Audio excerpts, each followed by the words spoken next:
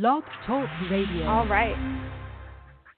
Blog Talk USA. Are you tired of waiting for change? Tune into Blog Talk USA. Let your voice be heard on Blog Talk USA.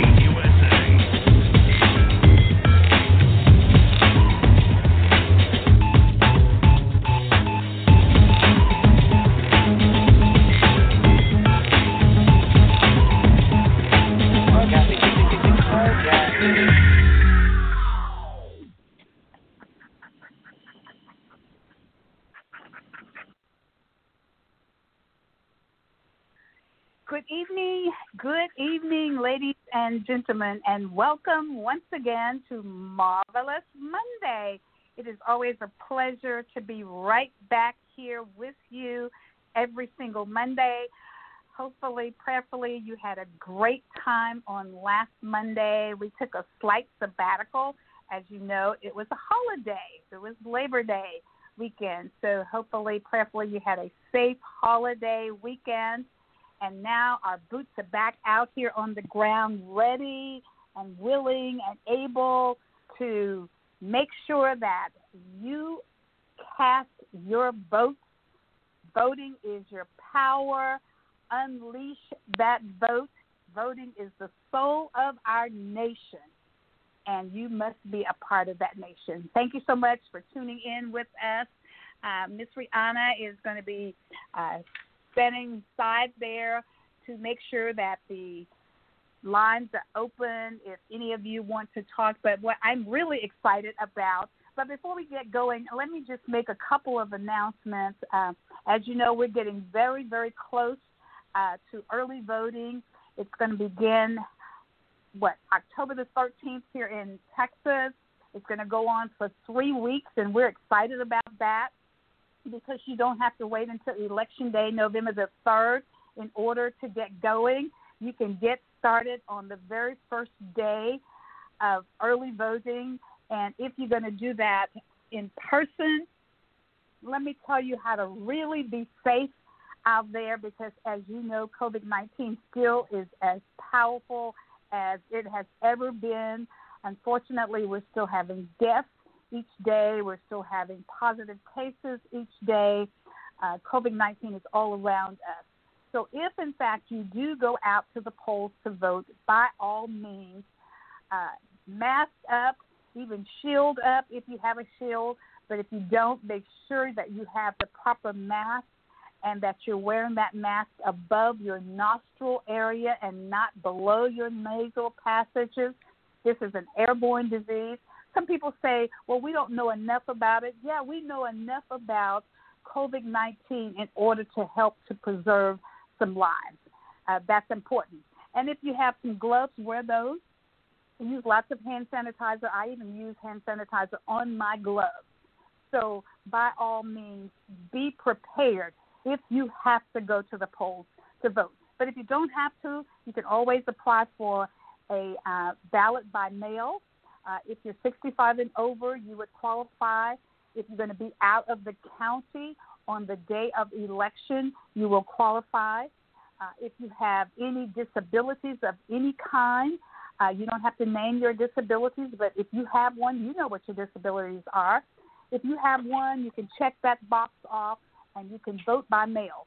And if you're uncomfortable with sending your ballot in by mail, then drop it off at your election office and find out where that election office is and drop it off there.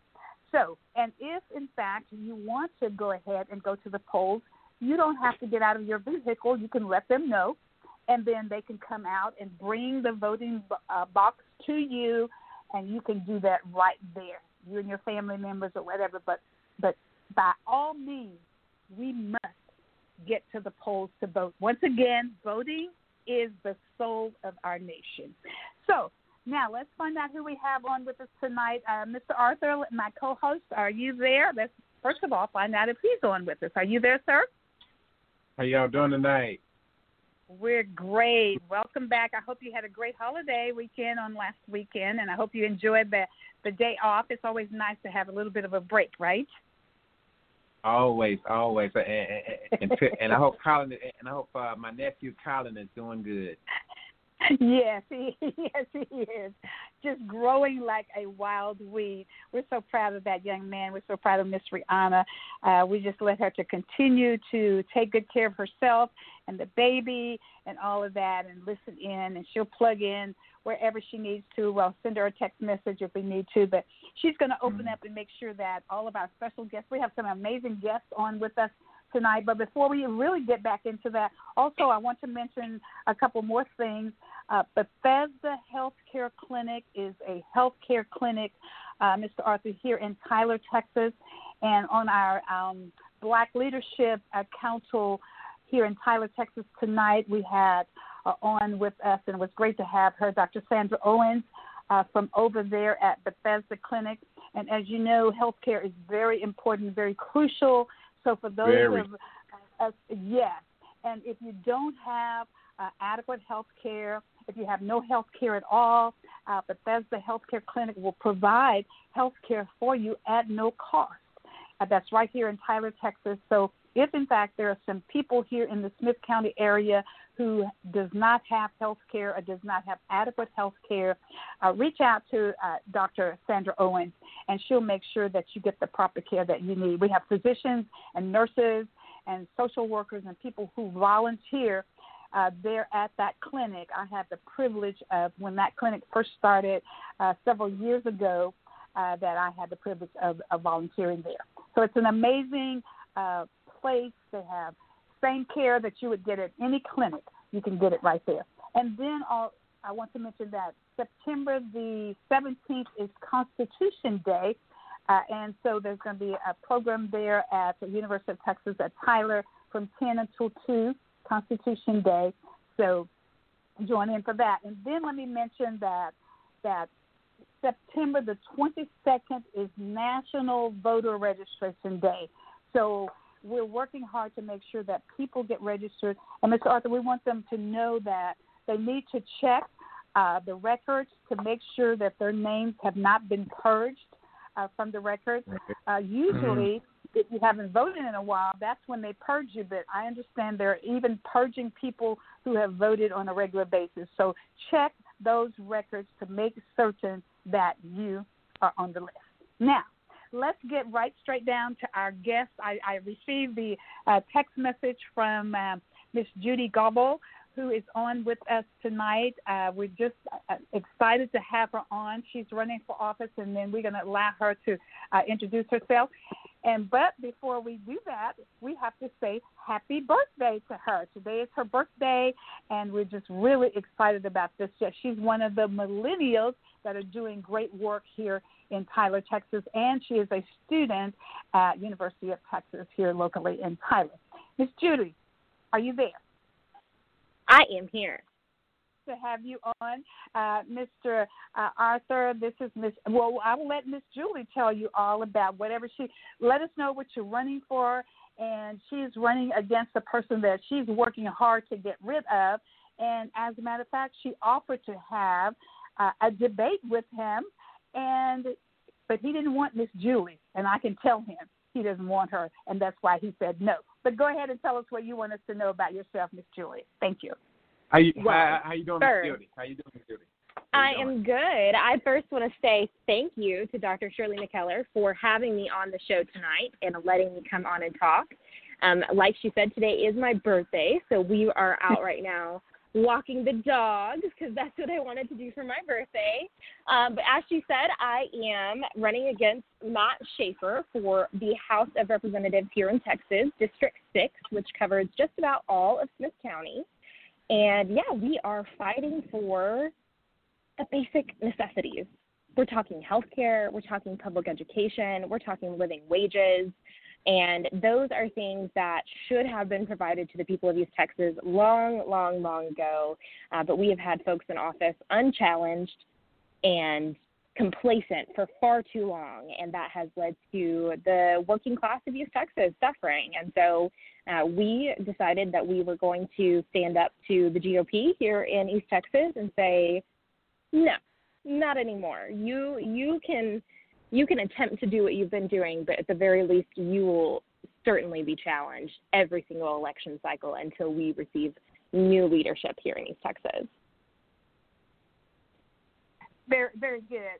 So tell them exactly, Ms. Julie, what that position is that you're running for, where it's located, your district that you will be covering. We know that it's Smith County. We don't know if it's other counties or not. And there may be some people who are listening from some of the other surrounding East Texas counties, which I can tell you they are. So just go ahead and lay out to us what your district consists of, the location.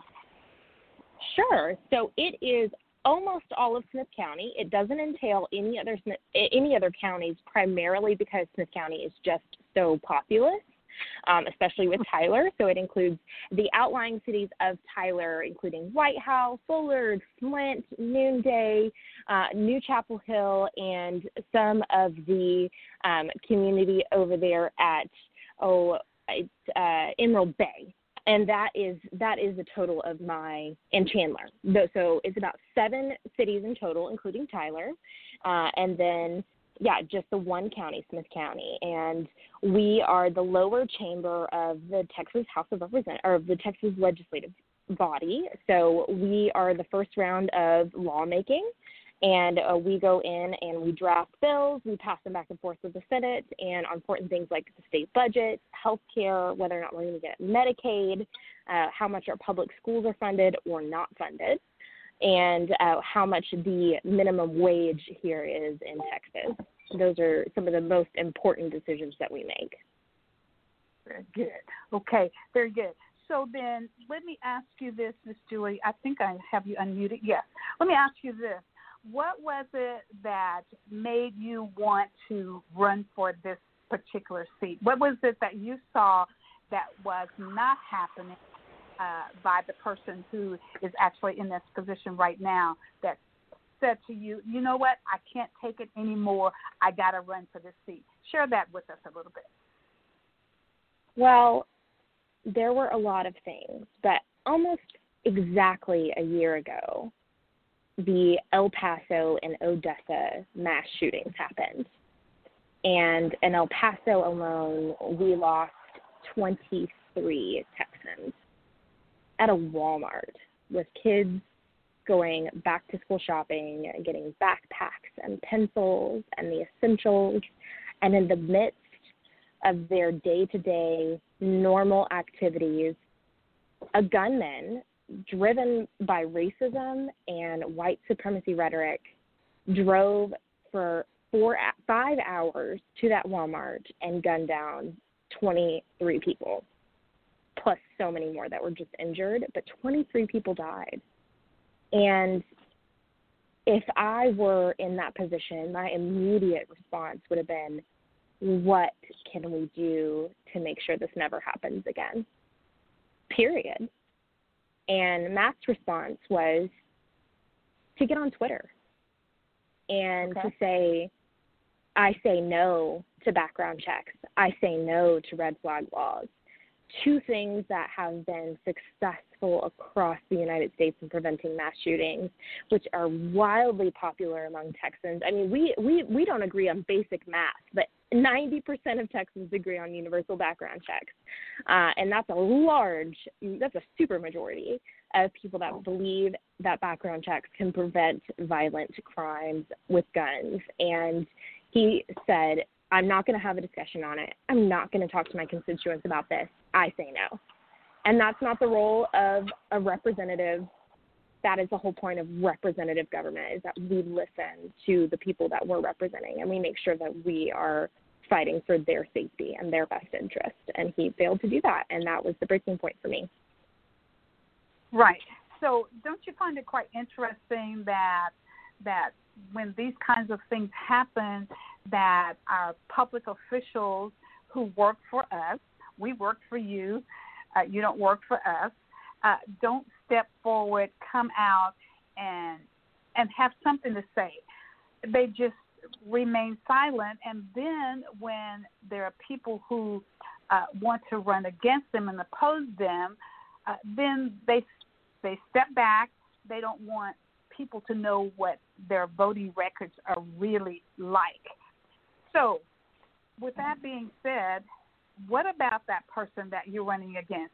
What are some of the things that you want to point out that he's voted for that did not reflect the growth and development of our community, this great community called Smith County? Well, unfortunately, it goes more along the lines of what he has voted against. So let's talk about three things. Let's talk about health care. Let's talk about public education. And let's talk about mental health care, because those are some of the three most important things that are impacting the day-to-day lives of these Texans. So the first, health care, he voted against the expansion of Medicaid. He left so much money on the table for the sake of his ideological beliefs, which means for him to remain, quote-unquote, alt-right conservative, he had to vote against his constituents' needs. So let's just break it down. If East Texas was a state, it would be 51st in uninsured. That's incredible. And that doesn't just mean that people can't go to the doctor. It means that has led to Smith County having the highest infant mortality rates of all 254 counties in Texas, and some of the highest maternal mortality rates.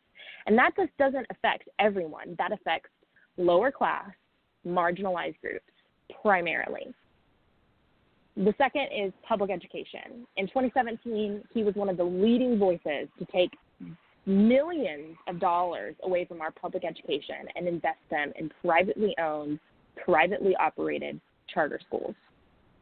And that's not just away from public education. That's out of the pockets of taxpayers. So he's taking taxpayer dollars and putting it into privately ran organizations.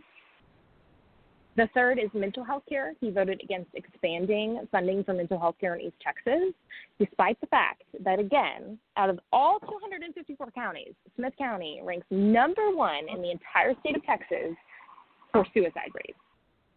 If we have a person in Smith County committing suicide every single 2 weeks. Unacceptable. Those things are unacceptable. Those three alone tell you that his interests are not with the common person. They are with his donor base, and they are with people that look like and sound like him, which is upper class white men. And it's an abusive office. Sure. So then let's talk then a little bit about public education. I think I mentioned a little early on that you're going to have Constitution Day out at UT Tyler from 10 until 2 on the 17th. And so you just mentioned something that brought my thought process straight to the Constitution, and that's public education and our taxpaying money. Now, you mentioned the other schools, the private schools and the charter schools, and no one is knocking any of those. But does the Constitution, does that money not say that our public tax-paying money is supposed to go to public education? It absolutely does. And it's the only Constitution in the entire United States, including our federal Constitution, that grants a positive right for public education, which means everyone is entitled to a quality, free public education. And this money leaving state dollars was unprecedented. I mean, it has been a fight for years and years and years and years and years, but in the last 6 years in Texas, enough far-right GOP members have been in the majority in the Texas House and Senate that they were finally able to pass those dollars to go to charter schools, which are privately operated, privately owned, and they do not have accountability to the taxpayers and to the parents who send their children there. And so, yeah, he's absolutely not protecting the rights that we are granted in the Texas Constitution for public education, which is only hurting children that are already at a loss because they're either at low income or they're living in marginalized communities, which is unacceptable. I've said it before on your show, but I still believe it to my core, and that's our community is only as strong as our most vulnerable members. And when we have someone in elected office who's working to make vulnerable people more vulnerable, that means we are not strong as a community. Very good. Well put. So well put.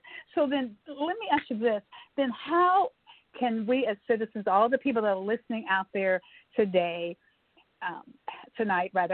so how can you tell if someone that's running for a public office will actually do as a good job? I always say to people, don't forget to take a look at your candidates' past voting records before they become elected officials, and how active they've been in your community, and what work that they've been. If they've been activists, and you have been an amazing activist, but what are some of the things? And I'm not trying to put any words in your mouth, but you tell me how we as electors can figure out who the best candidate would be for the job. And tell us, to me, that always comes why you're the best candidate for the job. Let's just start right there, and then you can move in any direction that you like. Go ahead, Ms. Jewett. Well, I think that one of the most important things that you can ask yourself is, do they show up? Do I know their name? Do I know their face? They're supposed to represent me, and it's not a big district, relatively speaking. They should be totally integrated into this community, and not just in the community that they belong to, but in the Black community and the Latinx community and with the disabled community.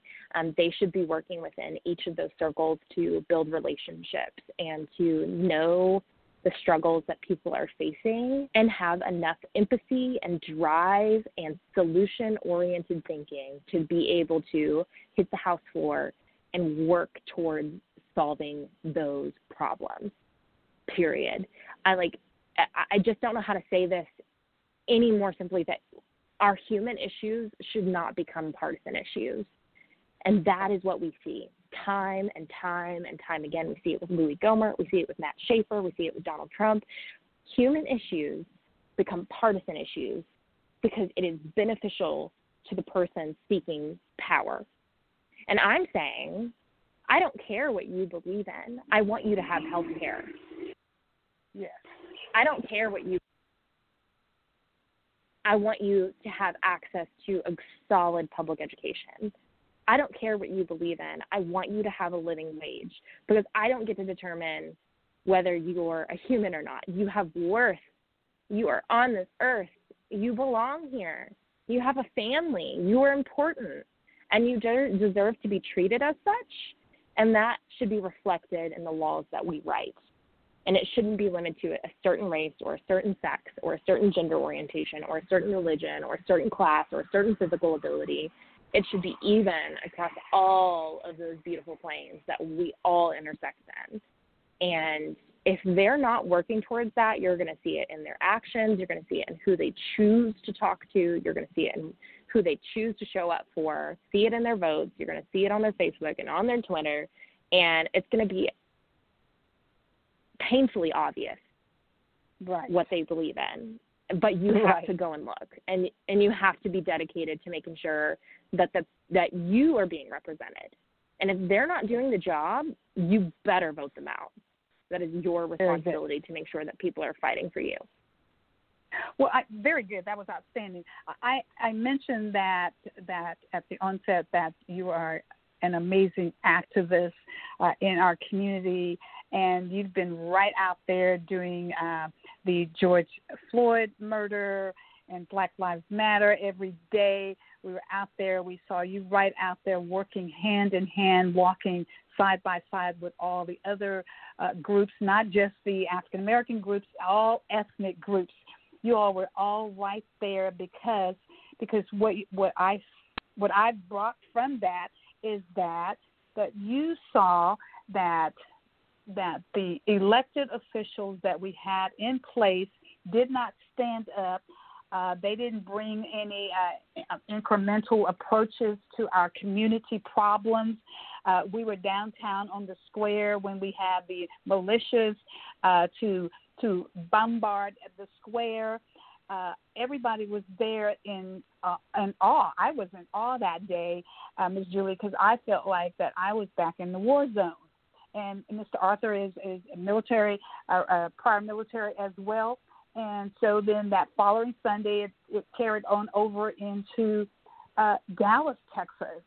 So that to me also is one of the ways that you can tell if a person really cares about this community, because I didn't see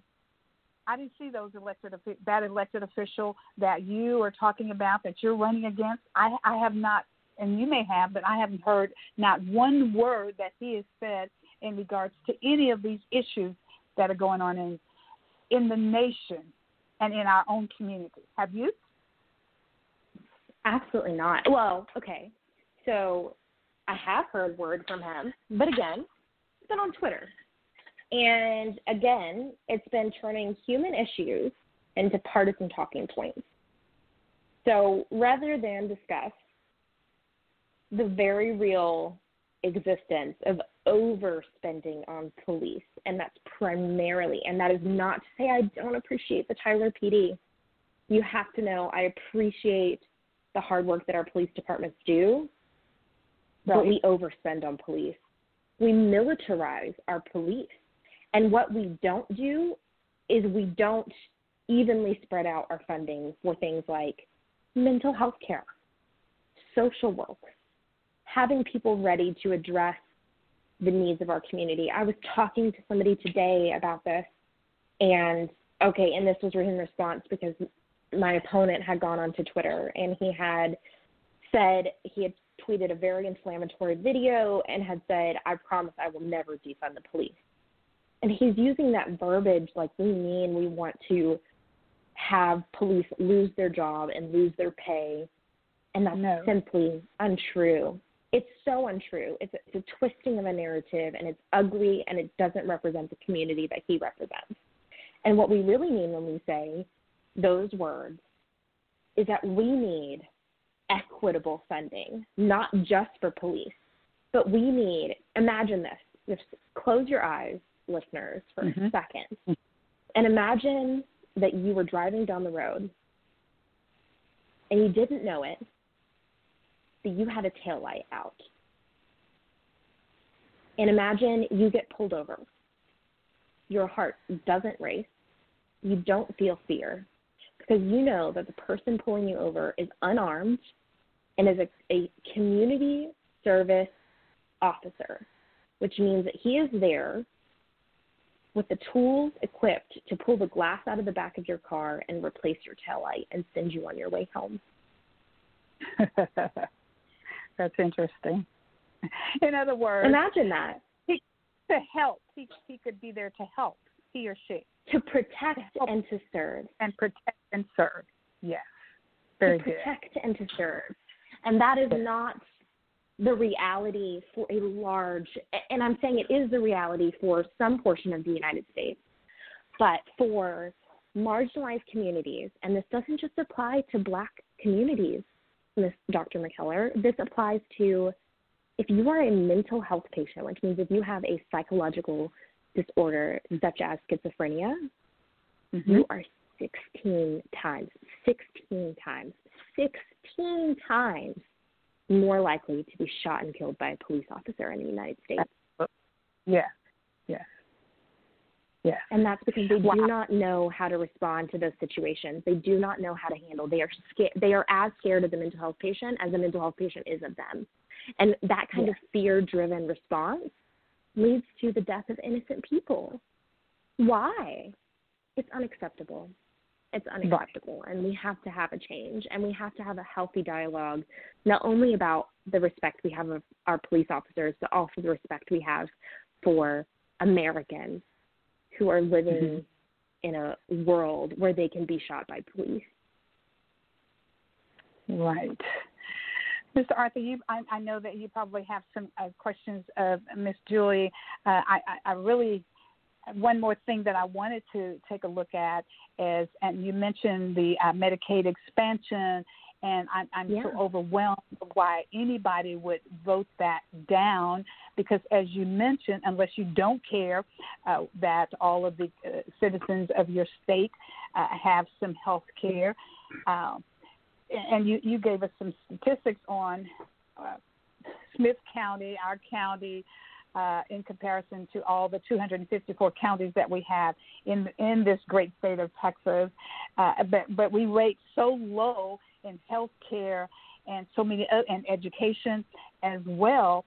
Why on earth would anybody? I mean, it's mind-boggling to me. And then, of course, I look at Main Street and how we're doing as far as jobs and businesses are concerned. As you know, it's no secret to anybody that one of my primary goals as a councilwoman is to, before I ever leave council, is to have some businesses in North Tyler. We're working on more housetops in North Tyler, but I say this all the time, that I should not have to drive across town to get some fresh vegetables. I don't even have a supermarket in North Tyler proper, where I serve as a council person. Mr. Arthur, you have questions for Ms. Julie? Yeah, Mr. Again, I'm impressed with you again. Could you tell us, first of all, before I ask you a question, how would somebody if they want to donate to your campaign, or how would they do that? Absolutely, and thank you for bringing that up. We have a website, and I will tell it to you, and I'll say it twice. The first time I'm going to say it all the way, and then I'll spell it out. It's julie4texas.com, and that's with the number 4, so JULIE, the number 4, Texas spelled out .com. And if you search that, you'll find me, and on the top ribbon of my website, it'll say home, issues, meet Julie, and at the very end, it'll also have register to vote. It'll have apply for a mail-in ballot, and then at the very end, in bright blue, it'll say donate, and that will take you to my actual. So how do you spell Julie? JULIE. Okay, good. And you can also, if you don't want to pay with credit card, you can also mail us a check to P.O. Box 7533, and that's Tyler, Texas 75711. And so, Ms. Julie, because today is your birthday, we're encouraging those that are listening. She doesn't want a present, but she wants to be your public servant. And so if you have $5 or how many ever dollars, because I know that, there's a lot of candidates out there, some great candidates. She is one of those great ones, and we want to support as much as we possibly can. Any little bit helps. It'll buy a sign. You'd be surprised what $5, $10 will do in order to help this young candidate. And then the reason why I am so excited about Miss Julie, do you mind if we tell your age, Miss Julie? You don't have to, but we can say that you're early. Not at all. No. Please do. Okay. But we're talking about, and see, I say all the time, we need more people up and down these tickets, people who are qualified. She is studying political science, getting ready to graduate very, very soon. She's a highly intelligent young lady in her 20s, and so it's just exciting to see. Today is my 25th birthday. I told it I didn't. I just said in her 20s. And so that's amazing to have young folk that is stepping up and stepping out to run for these public offices. And she didn't just decide that she's going to run. She is preparing herself academically, because I think it's just really important that we have qualified people to run for these offices, whether you come away with your degree in political science or whether you went to campaign schools. I chose both because I thought the more I learn, the better I can serve the public. So I went to 5 campaign schools, and then University of Texas has amazing political science division, and so I share that with Ms. Julie. And I want to tell us something, then I want to ask her a question. Sure. At your young age, that means that you have that again, you just pick whatever office you want. That office is going to be available to you at some point. because you're at that age where, it's just going to come open. So what I would suggest during that time, like say what you're doing, which is basically, in fact, the lay of the land on a basic level pretty well. So basically, just understand as you grow older, you're going to mature, your views are going to change in some areas and so forth and so on. And so just, that's just part of growing. So just understand that. But you're pretty precocious from what I can hear right now. So, so I want to say to you that as you go into this fight, to win this seat with all your boldness and your I amness, if you don't win, what are you going to do after that? I mean, look, everybody want to win. You want to say we're going to win, but you also got to look at the long game. So long game wise, absolutely. Should the unfortunate happen and you don't win, what are your plans? Well, I want to start by saying there is no win or lose in this campaign. No matter if I am the new representative, I have won. If I'm not the new representative, I have won because I have started a much-needed conversation in East Texas. Not just me alone. It's been hundreds, if not thousands, of people who have talked with me and guided me, and we have decided together that the representation we have is inadequate. And whether I lose, I know without a doubt that in 2 years, Matt Schaefer will have another opponent. And whether it be 2 years from now or on November 3rd, he eventually will no longer represent East Texas because he does not represent East Texas. Amen. Second of all, I do plan to go to law school next year, win or lose. And I will focus either in immigration reform or international security law reform. For those of you that are listening, we have a huge problem with drones. And drones can be used for good and they can be used for bad, but one of my passions is drone reform because we kill innocent people on a daily basis overseas with drones, and there's a better way to approach human life, and that's one of them. So eventually I will go into law school for that, or again, immigration reform, because we've got a situation at the border in Texas that is totally unacceptable. And I always say I don't advocate for open borders, but I advocate for just borders that treat people like people. And we don't have that right now. And so, either way, I do plan on continuing my education. I plan on being an active member in my community in a number of capacities, and I plan on never stepping out of the fight to have a more just world, because Lord knows we have a long way to go. Very good. Amen. So let me just jump in and say that I just got a text message from Miss Yolanda, and she said that she has signed up to volunteer for your campaign. That's another young millennial out there that's been very active in the community as far as getting that vote out. And so, which brings me to my next question.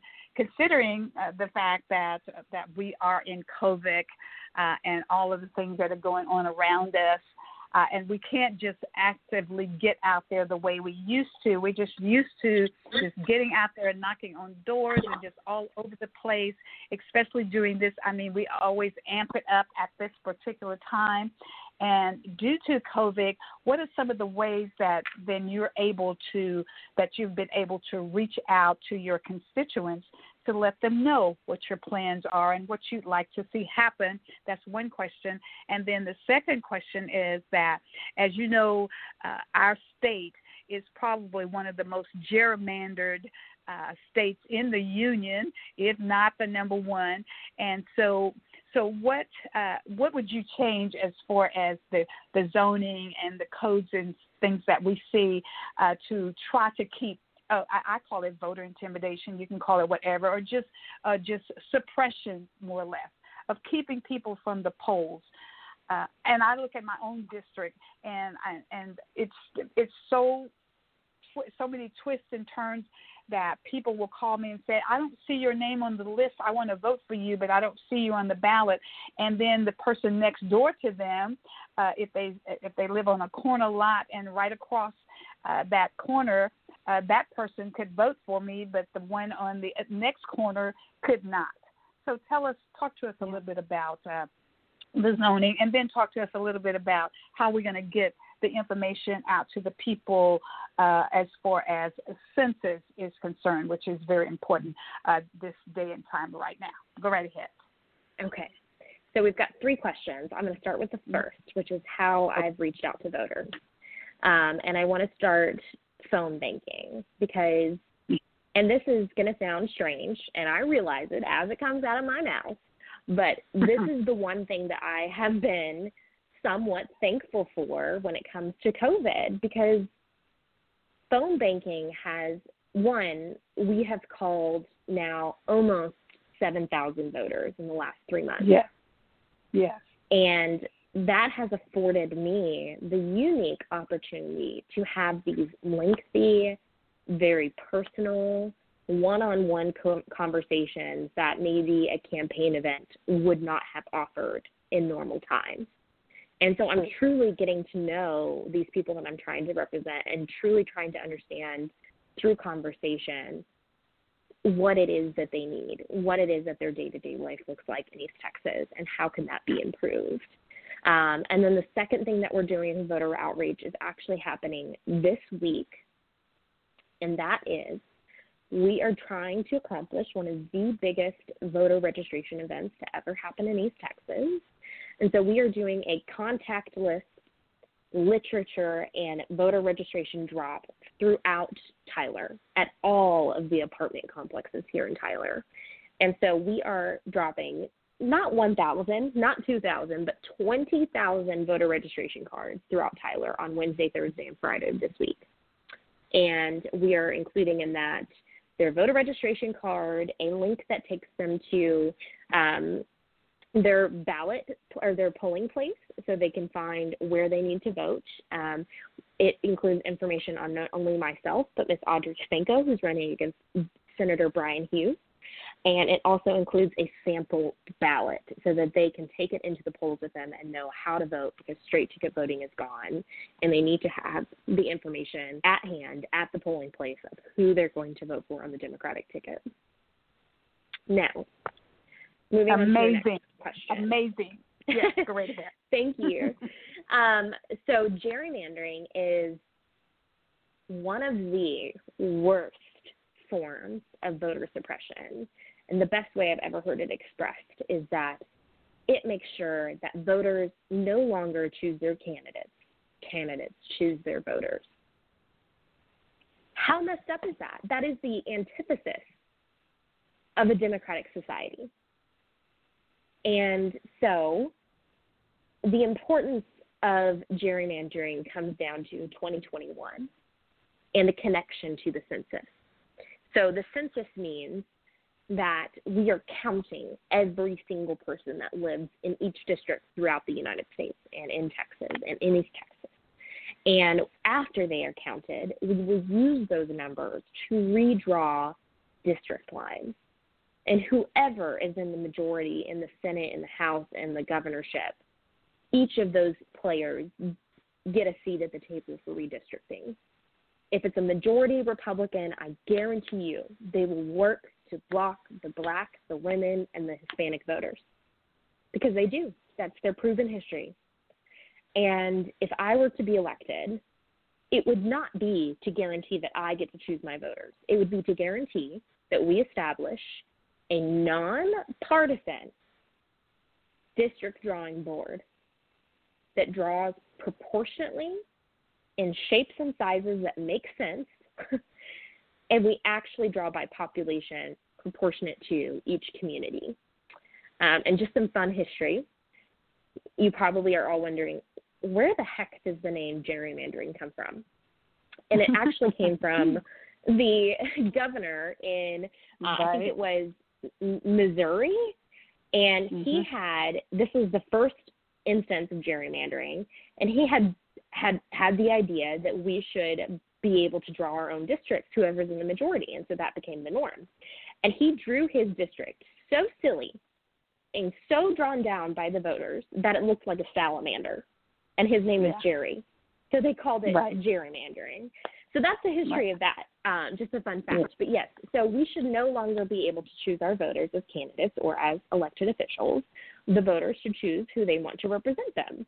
And so that would be my proposition, is that we transition to a nonpartisan district drawing committee. Julie, let me ask you that question. Julie, what do you say to people, I just say people, that say to you, we don't live in a democracy, we live in a republic? It's a fair question. It is a totally fair question. And because it doesn't feel like a democracy at all times right now, the way that everything works. That's true. And so we have to make consistent strides towards perfecting our democratic society and ensuring that we have people in office that are truly representing them and their interests. And that just does not mean the 1%, but every single person, working class included. So I that was an excellent question. I love that, and I hear it from my dear Republican friends all of the time.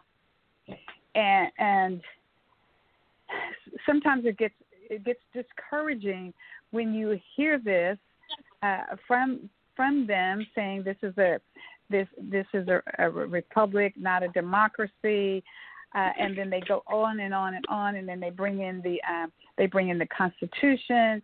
And so we try to say, but that this is a democracy and it's governed by the people, or it's supposed to be governed by the people. We just elect you to be the voice, but the people's voices don't seem to be important. Yeah. They don't get out there to find out what it is that the people, their constituents that they're representing, that what they'd like to see happen. Well, that's where the electoral college system comes in. That's the electoral college part. That's where that republic stuff comes in at. Exactly. Yeah. In other words, we don't trust the people. We don't trust the people with democracy. So if they screw up, then we can still change it. Yeah, and that is very true, and that it is more relevant in the presidential race, is what I would say. For the local offices like the state house races, the state senate races, city council, mayor, school board, there is no electoral college. And so voter suppression still may happen, especially through things like taking down polling places and making extremely strict voter ID laws, making sure that felons can't vote, making sure that districts are incredibly gerrymandered. Those are all forms of voter suppression. Until we get the Voting Rights Act signed, voter suppression has always been here. It ain't never stopped. Until we get that signed, it's going to continue.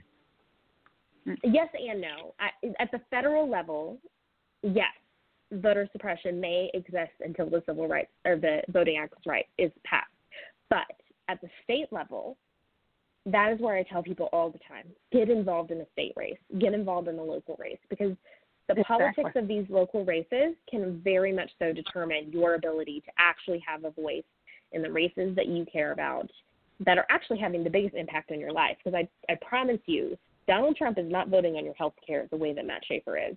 Donald Trump is not voting on your living wages the way that Matt Schaefer is. Donald Trump is not voting on your ability to get a good education the way Matt Schaefer is.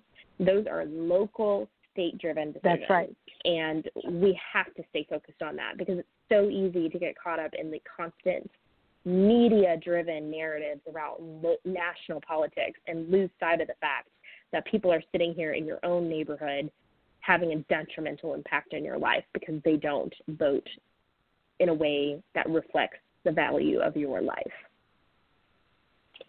Well, I thank you, Julie, for that. And I tell people all the time that even though the president is an important position, but the rules and regulations, our legislation and all of that, those things are made at a different level.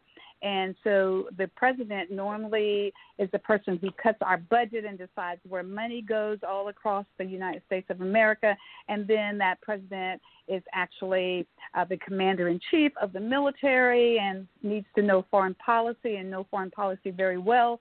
But when it comes down to where the real decisions and things that are being made in this country that we live by, you've got to look at the Senate. You got to look at, come on down the line on that state level that you're talking about, all the way down to city council, county commissioners.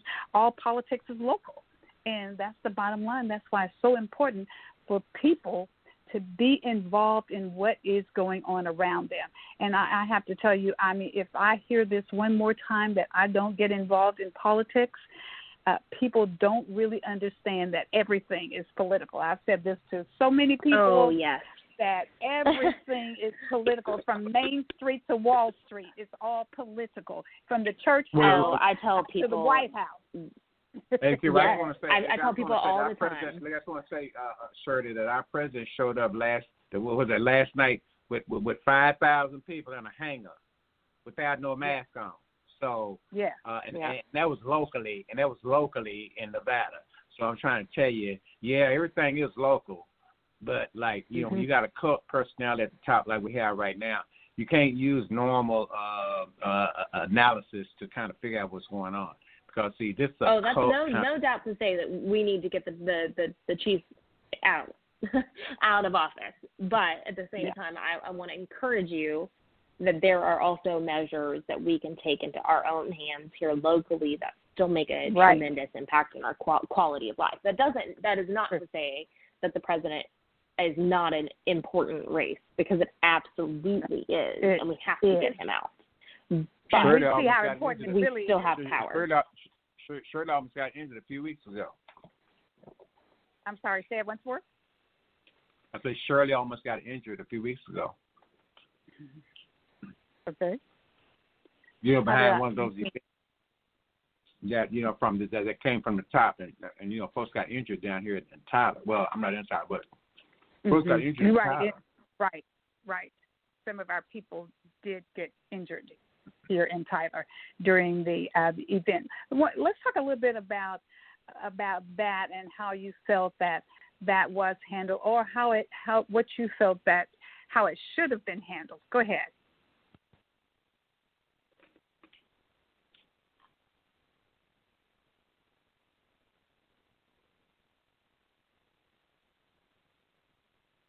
Is she still on?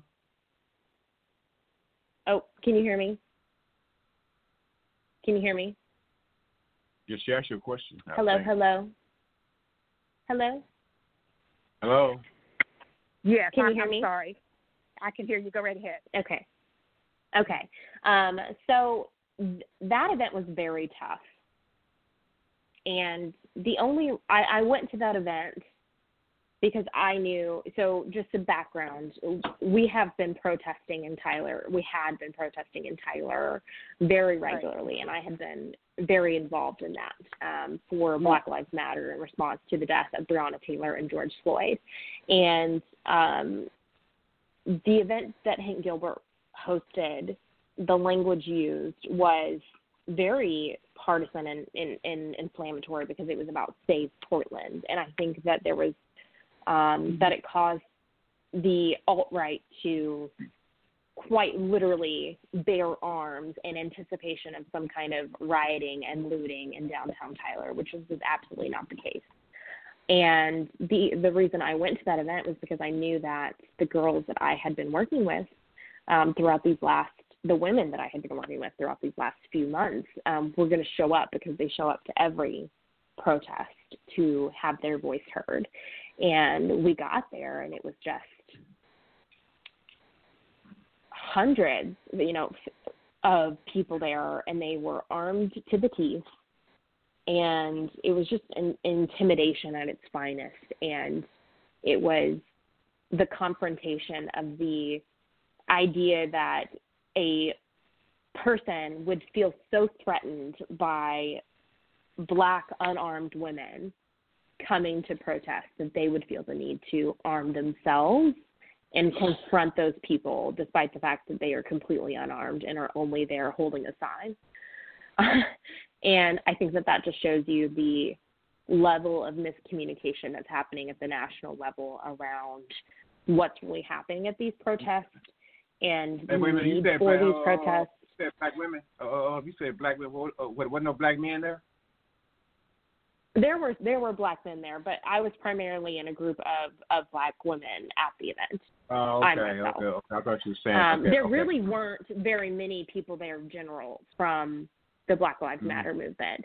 I would say there was about 200 people there for the Back the Blue event, and there was about 20 to 30 people there from the Black Lives Matter group here in East Texas, or the Fight for Justice group here in East Texas, as we call ourselves.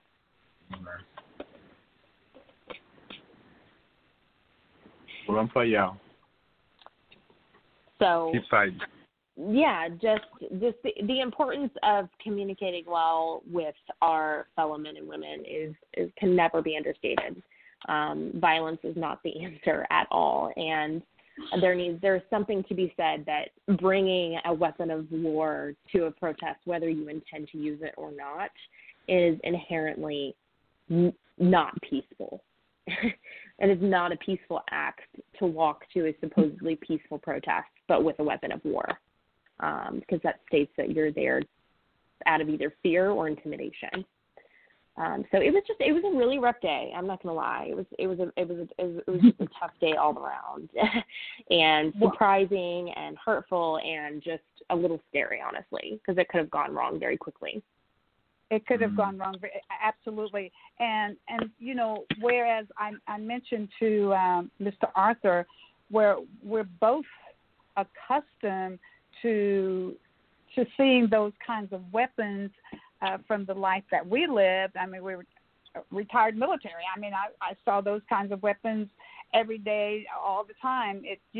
But to walk down to the city of Tyler, Texas, and see those weapons, I had a flashback. I mean, my mind went straight to what war was, and it went to the Iraq War, and where I mean, it was overwhelming to me to see it. It really was. I can only imagine. I mean, when I first drove there and pulled around the square. And then I finally found I circled around the square a few times because I couldn't find a park, number one, and I was trying to collect my thoughts. Because I wasn't aware that was taking place. I understood that it was posted in the newspaper somewhere that they were going to be there, but I probably would not have even thought anything about it, because I would not have thought that it was a group of militias. And then when I finally found a park, and then I had to sit there for a few minutes to just kind of collect my thoughts and say, is this really happening? And then I geared up and put on my mask and my shield and all that, and got out there in the mist to try to find out what was really going on. And I mean, it was people that I had seen, that I recognized their faces, because some of them did not have on a mask, as you know. So some I didn't. And then I found out that many of them came from other towns and other parts of the East Texas and the community and the state. Go ahead. That's where they I'm do so it. sorry that you had to go through that. Thank you. It was just a tough. It was a very, very tough day. There's no way around it. And hopefully that we can. It's my goal to make sure that we never have that kind of ever happen again. Interaction. It's an interaction of ideas.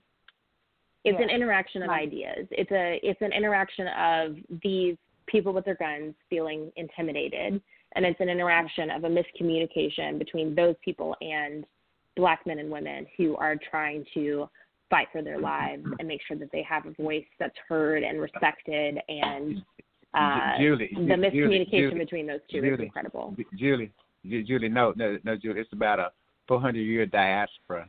It's about a war. It's about a war that was fought. It's about a war that was fought that was never consummated. The Civil War never ended. This is the third iteration of it. So it just transformed. It's like a little bit bigger than that. It's transformed. So I just want you to understand it. Yeah, like the context of it is, this is we never ended the Civil War. So this is like it's like Civil War. You got northern white folks and southern white folks. Same thing. And well, so, I can tell you this. Nobody was intimidated. So we saying Black Lives Matter. You understand that's in the context of the Civil War never ended, when they got together without us being at the table and they decided how it was going to be. And white privilege was what they agreed upon. And so now we're having this fight about white privilege. What is it? Is it real? This type of thing. So I'm just saying, just kind of, broaden perspective of what's really going on. Okay, yes, locally, that's interpersonal, y'all that's going on, but the genesis of it is like you're resolved issue. You are touching on something that is completely real, especially in East Texas, and I'm happy to talk about this at whatever length you need, but the history of East Texas is incredibly violent towards the Black community. I mean, East Texas used to be the hub of slavery out of all of the United States was in East Texas. And, the history of Thurgood Marshall Hill, it's a deep history of a fight for Black people to secure rights in the first place, and then a fight for desegregation, and then a fight against Jim Crow laws, and a fight against dignity here for the Black community. And we see that now, and it's still interconnected into every single aspect of people's lives here in the Black community, from, like Miss Shirley McKellar was talking about, how we have a food desert in North Tyler, how we have a healthcare desert in North Tyler, how we have an education desert in North Tyler. Yeah. We have a housing desert in North Tyler. We are completely segregated still to this day, and that is a lasting impact that has to be changed at a incremental but also structural level, up and down, from government to individual basis. Well, just guys, understand, your generation Miss Arthur, just 1 second. Let me jump in for just a hot second, because I want to bring in our other dear friend, Miss Audra Spanko, who is out there. And unfortunately, let me apologize to her. I thought I had sent her the number, and I texted her out, and so she's on with us now. So let's bring her in to the conversation, and then we can continue on, and we're going to hear a little bit more from her as well. Miss Audra, are you there? I am. Thank you so much. I appreciate you finding me and having me on. Thanks so much. Thank you, and I am so sorry. I guess when I sent it to the number to Miss Julie, I forgot to send it to you, so I'm so sorry. Not a problem at all. Thanks for having me. Yes, Yes. We still got another hour, so you got time to talk about you. We're into a deep conversation, so I want you to introduce yourself to all of our listeners out there, and then we can bring you in and we can go back to that conversation. But let's hear a little bit about what you're running for, who you are, and so forth, in your areas that you're covering, and then and of course you hear your sidekick over there, Miss Julie, that's been on with us for the last hour, and it's great to have you on. Go ahead, Miss Audrey, introduce yourself. Thank you. Yes, so my name is Audrey Spanko. I am the Democratic candidate running for Texas State Senate District 1 here in Northeast Texas. So our district overlaps with Julie's in Smith County, and then we have 15 additional counties here in Northeast Texas. And we are trying to push the narrative in lots of different ways. It sounds like similarly to the conversation that you all are having about race, and making sure that we are elevating that point and really fighting for all East Texans. Is a big piece of our campaign, and trying to make sure that we actually make healthcare, public schools, and workers' wages and everything that workers need accessible to East Texans, and actually stand up for East Texas in a way that we haven't seen in representatives in a long time. So one of 31 Senate seats here in Texas, and we're hoping to flip one of them, and that be here at Senate District 1, so that we can break up the supermajority in the Texas Senate and bring some new voices from East Texas to Austin. Right, great. Well, let me tell you quickly, and then we're going to spend the next hour with you, Ms. Audrey. We're going to let Julie give her website again in her last seconds because she's going to have to skedaddle. And we thank her so much for being on with us tonight. Julie, you can give your final comments and your website once again of how people can reach out to you. And we thank you so much for coming on, and all the best for you in your campaigning. Thank you so much, Ms. Shirley, Dr. Shirley McKellar, and thank you, Audrey. It's so good to hear your voice. I have to go tuck my kiddo in. We've got school early tomorrow morning, so I have to go off for that. But we can be reached at our Facebook, Instagram, and Twitter at Julie for Texas. And then our website is also Julie for Texas, and that's with the number 4 and Texas spelled out. And we would absolutely love to have you join our campaign in any capacity that you feel confident in, whether that be donating $10 or picking up a yard sign or phone banking for us or helping us distribute these voter registration cards. So please get involved. This is not a matter of whether you should vote or not. This is a matter of life and death and our rights, wages, and health care. So with that, I hope each of you have a safe and wonderful night, and thank you so much again for having me on your show. I really appreciate it. Thank you so much, and get us some signs because we don't have any of you in our area. Thank you so much, Ms. Julie. All right. Bye-bye. Bye now.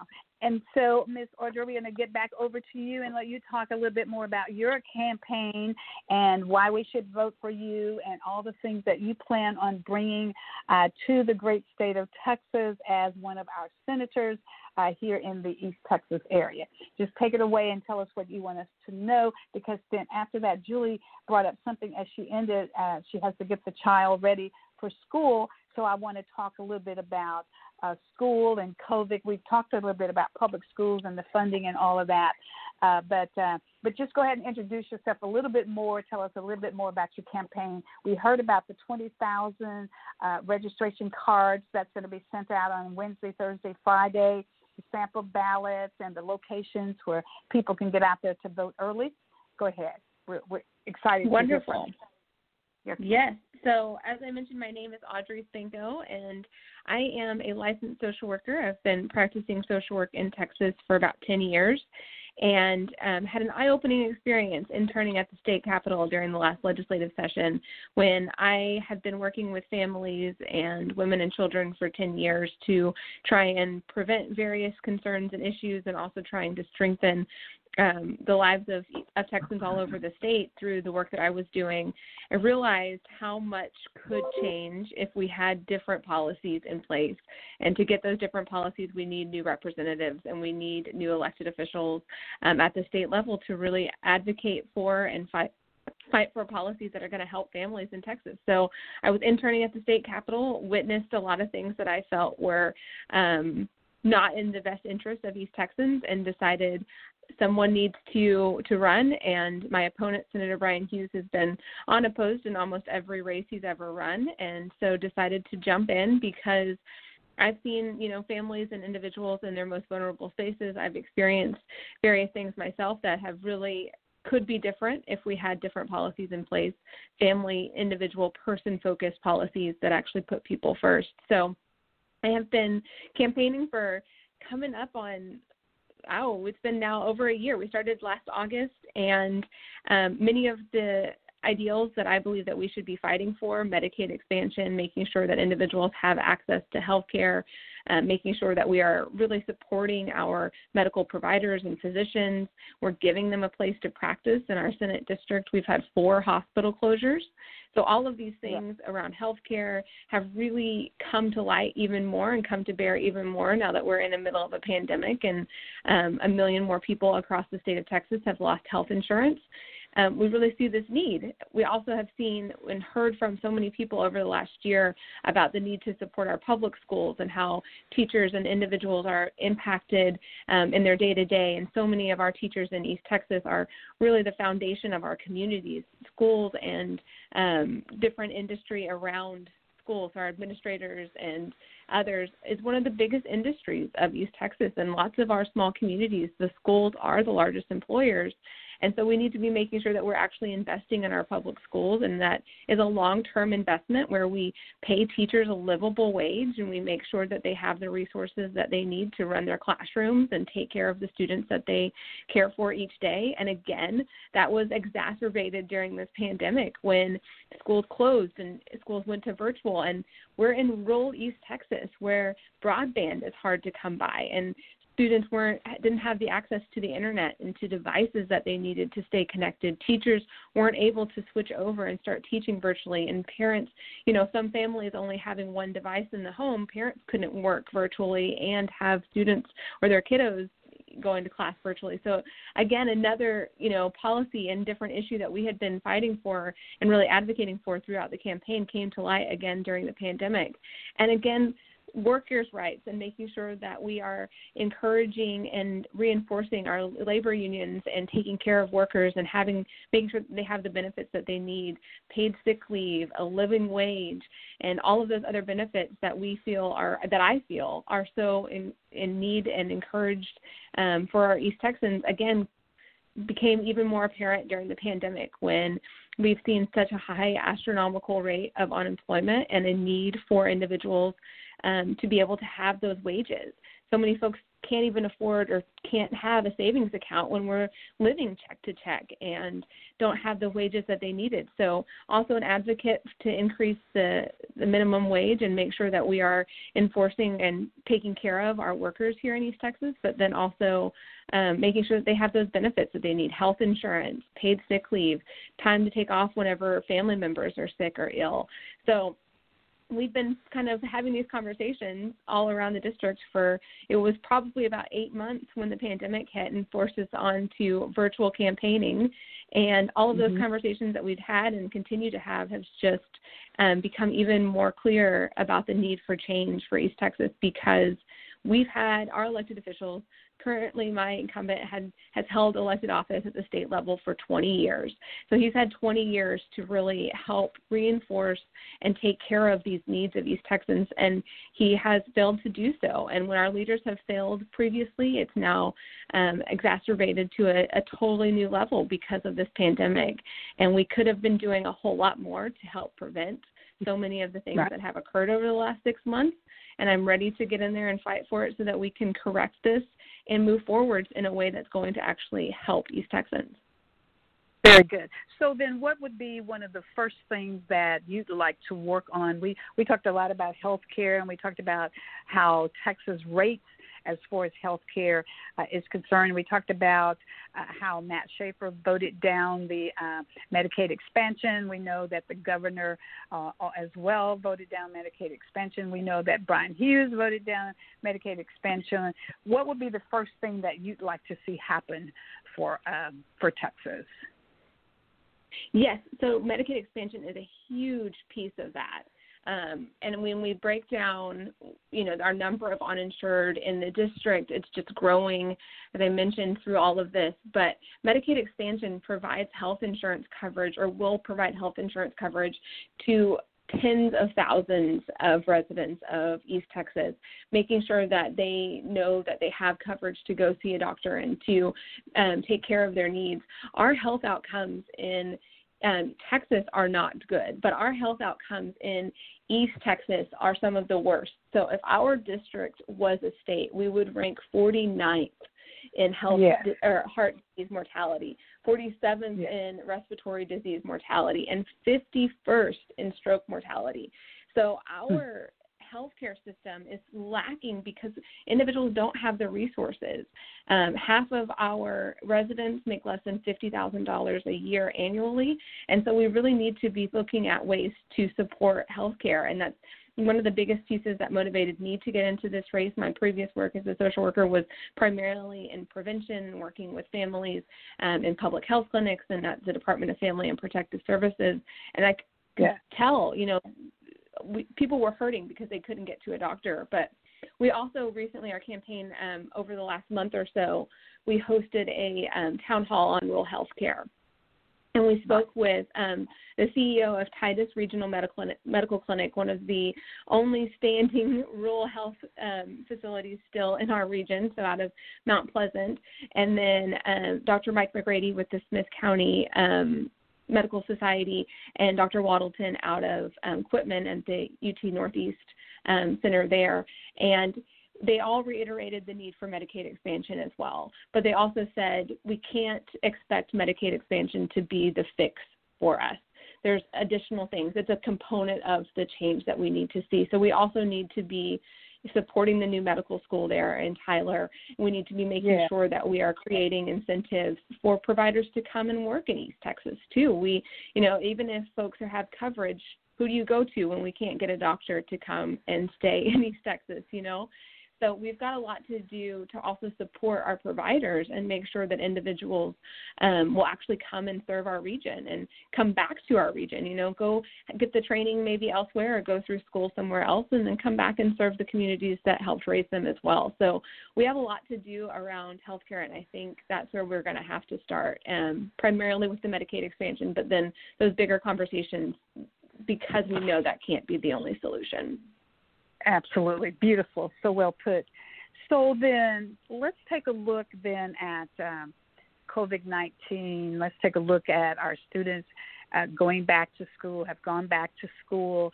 And so we just got a report today that one of the school districts outside of Tyler, but in East Texas, had over 100 cases at one of the high schools, and that school is going to be shut down for the next 2 weeks. Of course, there's so much work you have to do in scrub and clean and professionally done. Know that they focus on the regular janitorial service but it's something special about the way in which that we clean these areas to try to get rid of all of those bacteria and viruses that may be on the walls, maybe on all kinds of objects and things. So with that being said, what are your feelings on how America is handling this COVID-19? Because we see some other areas, other countries that have been accustomed to wearing masks, and so they've been able to get a handle and a control over better than what we see. We see so many people fighting against what the CDC and our guidance is. Speak to us on that a little bit. Yes. So I have been concerned about this from the beginning, and frustrated every time I go out into the community, and I am one of 2 or 3 folks that I run into wearing masks and taking it serious. And some of my biggest concern is that we feel like we are separate from the large communities where these interactions and the pandemic was really hitting, and we feel that we are somehow unique in East Texas because we're a little more isolated. But we've seen the virus, obviously, as you said, with the school and others, it can travel, and it's here, and it's impacting East Texas. And I think, obviously, leadership comes from the top, and our governor buckled as soon as anything came up around business and industry, and that's unfortunately where his line is for most things. So we are poorly funded in education, and we are poorly funded in a lot of these other resources because we often buckle to industry and to business. And I so appreciate the need for jobs, but we also need to be making sure that businesses and corporations that come to Texas are bringing quality jobs, but they're also still paying into the system, and they're paying in for those taxes. And so it was as soon as it seems like there was an argument around business, he folded. Our governor and leaders at the state level folded to business rather than really paying attention to the impact on individuals and families and even our small businesses. If we had, stayed in our statewide shelter-in-place order for a little while longer, or if masks had been encouraged a lot longer than they were or sooner than they were, we wouldn't be where we are today. We would have seen something totally different 6 months later because we would have created a different feel for it from the beginning. People are often looking for leadership, and they're looking for individuals to follow. And when our leaders our state elected officials aren't willing to take that and make sure that their work is prioritizing people, we leave people behind. And unfortunately, during a pandemic, it means illness and potentially fatalities. And I'm so disappointed by the way that Texas has handled this. I believe strongly that there are so many other ways that we could have done it. And I think, I mentioned a lot about our governor, but I also feel like it came down from our president as well, and individuals taking direction from their lead, and they led us in the wrong direction. I agree with you 100%. And we talk about, like, today is 50. Of course, today is about over. It's nighttime now. But we know we're 50 days out from the actual election day. But we also know that we only have about 21 days or so before the deadline for us to register people to vote. Mm-hmm. So that's crucial, and that's important for us to register the people. But we've registered, and I can tell you this unequivocally, we have registered a lot of people in the past, but the problem has been getting them to the polls to vote. Right. And with this COVID going on, oh my goodness, that creates even more of an issue. I like the fact of the 20,000 registration cards, because we talked about this a little bit early on, is that some people who were actively registered and did vote, their names got scrubbed from the voter roll. And so what are some of the things, what else can we do? And like I said, I love the 20,000 registration cards this Wednesday. I guess it's this Wednesday, Thursday, Friday, and it will have the locations here in the area for people of where they need to go in order to vote, and then a sample ballot. That's really, really important. And then we want people to know, and you can iterate and reiterate, but we want people to know that they can actually carry that sample ballot inside of the polls with them. That's exactly, very, yes. Yes, very, speak to very us on in a relationship to that, if you'd like. Yes.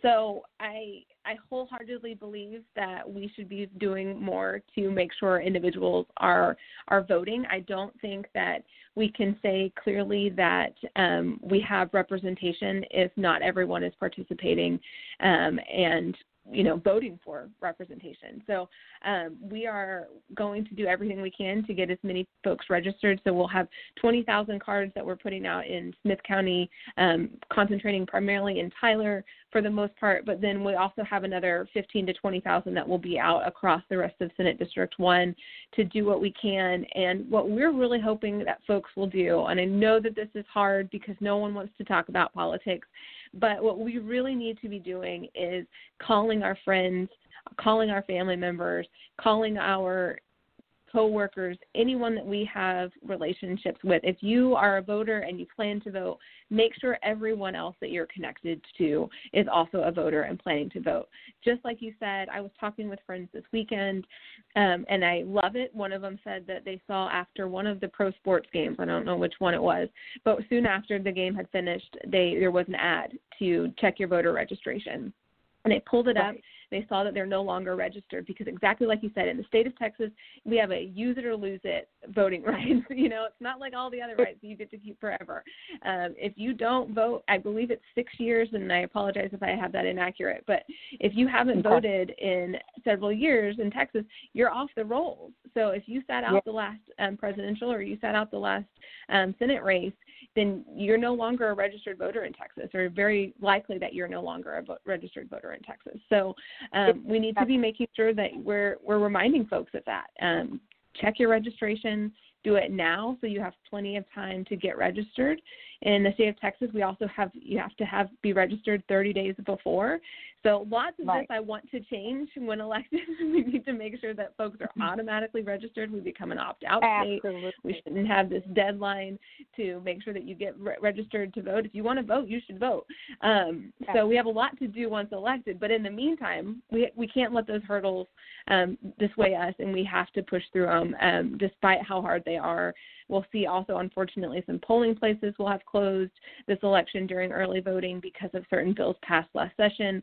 We'll see a lot of hurdles that are unfortunately not going anywhere for a long time. So we have to work through it. We have to push through it and make sure that everyone we know is registered and going out and voting, because people can hear us talk about it as candidates, every day, all day. But I can promise you, if I talk to someone and say get registered, it doesn't mean nearly as much to them as it does if their sister, brother, cousin, friend, someone who they already have a relationship with calls them up and says, hey, we have to do this, and I'm going to take you there, and we're going to do it together, or go online, fill it out, get it mailed to you, sign it, send it back, all of those things. So I really encourage anyone listening, go through your Rolodex, go through your phone, go through whatever you need to do. Send a message to all of your friends and family and remind them, go check your voting. If you're not, let's get you registered. Well, thank you so much for that. And you're absolutely correct. And let me just say that the voter registration is our secret weapon. And we have to use that secret weapon.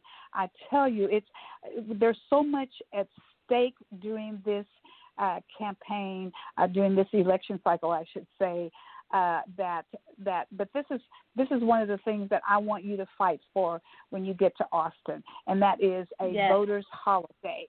And then you touched on the other one, and that is on the very day of election. You can be registered to vote. You're automatically registered if you're a citizen of this country. The state, you should automatically be registered. And why would you be removing people from the registration list instead of working toward adding them to the list? But now you're going to spend time removing them after people have worked really hard in order to get these people on. I'm mind-boggled by that. I just don't quite understand. Yes. But I think that's one of the perfect examples of why people should vote, too, and why you should vote for the folks who want you to vote. Because there are people in office who do not want you to vote. It's voter suppression. That's all it is. Right, Mr. Arthur? Come on in. Exactly. I know you have a comment that you would like to make. Go ahead. How are you doing tonight? Good. Just give some information or give us some information. I know it's stated date on the 11th, the appeals court, knocked down a lower court's ruling. So basically right now, if you're 65 and older, you can vote absentee without any excuse. But if you're under 65, you're gonna have to have an excuse, like you're out of town or something like that. So there are some ways that you can still vote absentee. That's what people need to understand. There are some rules. Now, if you know any of those rules, I appreciate you sharing with us. Do you know any of those rules on absentee balloting? Yes. So the absentee or vote by mail ballot, as you mentioned, it's gone round and round in the courts. And, as soon as something rolls in our favor, then it gets pushed back and it's changed. So I can't even recall how many times this has changed in Texas in the last couple of months. But, this has been a push. If it's not safe to go out and do our daily lives or to operate or to have kids at schools or anything like that, then there's a really good chance it's not safe to go stand in a line for several hours with other folks in the middle of a pandemic. So individuals should be allowed to cast an absentee ballot and request that. And currently, the definition as it reads says that individuals, like you said, 65 or older, out of the state or out of the country and out of their county, can vote absentee. Additionally, individuals who have a disability that would prevent them from getting to the polls. And this is where a lot of the debate has been happening over the last couple of months about what constitutes a disability. And so the eligibility for vote by mail in Texas right now really puts the ownership of that concern of that disability on the voter. So there is required proof for the state or county or an office to have to verify your status or your health or anything like that. So it's really up to an individual to determine if they are eligible to vote. And so what we saw, across Texas was, for instance, Harris County, the elections official sent out applications to everyone in Harris County to vote by mail because it's up to the voter to, decide, do I need to fill out this application, and do I feel safe standing in line, or can I go do this, or do I have a loved one at home who is susceptible, or I'm at risk for COVID? So that's an individual voter's decision, and that's a big piece of this. And I'm glad that you brought it up, that we really need to be educating individuals that if you are fearful to go to the polls because of an illness or a pre-existing condition or anything like that, then you will be eligible because it's based off of your own determination to be able to vote by mail. And so we want folks to be able to do that and to take advantage of that, especially if that's going to prevent you from going to the polls. So if you aren't going to vote otherwise because of that concern, vote by mail. Well, and what I want people to know is that the lawsuit was about having a blanket thing just for COVID, right? Just for one time COVID. Right. So, and again, like you explained, there are some other reasons why you could still use the absentee balloting system. So there are other reasons. So that's all. That's all I want to let you know. Yes, COVID is not the only disability that you may have or have had. Anyways, and so and even this past Friday, here in Smith County, we had 2 more deaths due to COVID, and we don't know what the other underlying issues and diseases that they may have. A lot of people have hypertension, diabetes, all kinds of things. They may have a sick person in the home that they care for. They may be young like us. Right. They could be young people, but they are taking care of someone, and so you don't want to bring a disease such as COVID-19 into your household by running out and voting, because you don't know who has. There are people who are asymptomatic, who took the test and found out that they were positive for COVID and was not showing any symptoms at that time, maybe later on started to show symptoms. So there's a lot of things that we have to take into consideration when people go to the polls. And so I like the fact that Harris County sent out all of those. But, boy, did we ever hear complaints from Washington, D.C., correct, about those ballots being sent out to people. And they should be sent out. And we should be concerned about the well-being of our constituents. And not try to put them in harm's way. Look on what they got in Harris County, but here in Dallas County, they sent out the form for you to send for the ballot. Right. They didn't send out the application to request the ballot. Yeah. Exactly. Yeah. That's the way it is. Period. That's how you have to do it. But the Democratic Party for the state of Texas automatically sent out, and I think they sent out some 60,000 or so that was supposed to be going out this week. Yes. Starting today, I believe. Mm-hmm. Okay. Yes. So those specifically went out to folks who were 65 years or older, so automatically eligible. Yes, just to try and encourage folks, even if you feel healthy and you're 65, be one less person at the polls, allow those who feel the obligation to go in person to be there in person and help decrease our lines and make sure that we have that. I think we are going to see record number turnouts this year, and thankfully we aren't quite like Harris County or even there in Dallas County where our judge races, increase our ticket by 20 people or so. We will still see, I think, record turnout here in East Texas, and those numbers, if we can do anything to bring them down with the in-person votes, I think that's really important. Absolutely. You're absolutely correct. Yeah, this is, as I mentioned, this is going to be an amazing election. There's so many high stakes available during this election. People are going to come out in droves. I firmly believe that. People, as you know, when we've been downtown during our protesting, our peaceful protesting, we've been registering a lot of millennials who have never ever voted before, and they could be in their 20s, 30s, their 40s, and never voted. So now they're going to be voting, And so Yes. it's going to be amazing. So we don't need to be bombarded. I agree with you that. And then let me bring this out as well, Ms. Audrey, that people have complained about that they're not comfortable with the mail, that they really would rather go in person. But what I say to them is if you're uncomfortable, well, first of all, as soon as you get that ballot in the mail, as soon as you get it in the mail, fill it out and send it back immediately. But if you don't want to send it back, I say hand deliver it down to the election office.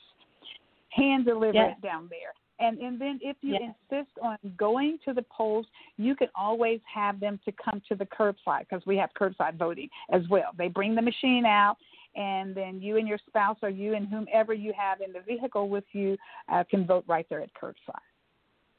Yes, exactly that. If you are going to vote by mail or you're hesitant because of putting it in the mail, like you said, walk it in person and take it to the elections office and submit it that way and get it counted right from the very beginning. I think that's a great point to make as well, as that going and do that. And then to your point about registering new voters, one of the things that I have found that's really exciting and also very interesting is how many voters I've spoken to over the last couple of months who are registered and have been a part of the process, but have told me, I used to only ever vote for president. Yes. And so we have no straight ticket voting anymore, and we really want, and I think people are really starting to see how important every race on your ballot is. And so if you're voting, vote all the way down the ticket and make sure that you vote for everyone in every race. Do your research, bring your sample ballot with you, because all of these races matter. Every single one of them, from the railroad commissioner to the U.S. Senate to Texas House to your, all of them matter. So I'm really excited to also hear folks saying, this is the first time I'm going to be voting further down than just the president. And it's incumbent on us to make sure that we educate them on what those positions are and what they consist of, because it's probably been a long time since people had any civic classes, probably maybe way back down in high school, if they didn't take any in college, or if they never even made it to college. So it's so important for us to educate people. Go ahead, Mr. Could you ladies tell me exactly, like they changed it from straight ticket to where you have to actually pick the people as you go through it. Now, so somebody made a bet that somebody was smarter than somebody else. So I just want to know, what do you all think that actually precipitated that, and who actually has the advantage in that type of electoral change? That's a great question. So this change came from our Republican majority in the Texas House, Senate, and Governor 2 terms ago. So it came to be in place. It was premeditated almost 4 years ago. And I have looked it up, but I can't remember what the justification was at the time. But I think that the folks who were in office who made this happen are regretting it now, because I do believe that this benefits the Democratic Party. And I don't think – I think it's going to add a little bit of another element to what we have to do. But I think it's an interesting idea to think that you do have to, consciously vote for everyone on the ticket, and it takes a lot more effort than, starting and pressing one button or just clicking at the top. But I think that we'll see more folks who actually participate and do all the way down the ballot in the Democratic Party. Right. How about you, Shirley? What do you think? Ask me the question again. Frame it to me one more time. Well, the question was, somebody, when they made this change, they made a calculated decision. Somebody was smarter than somebody.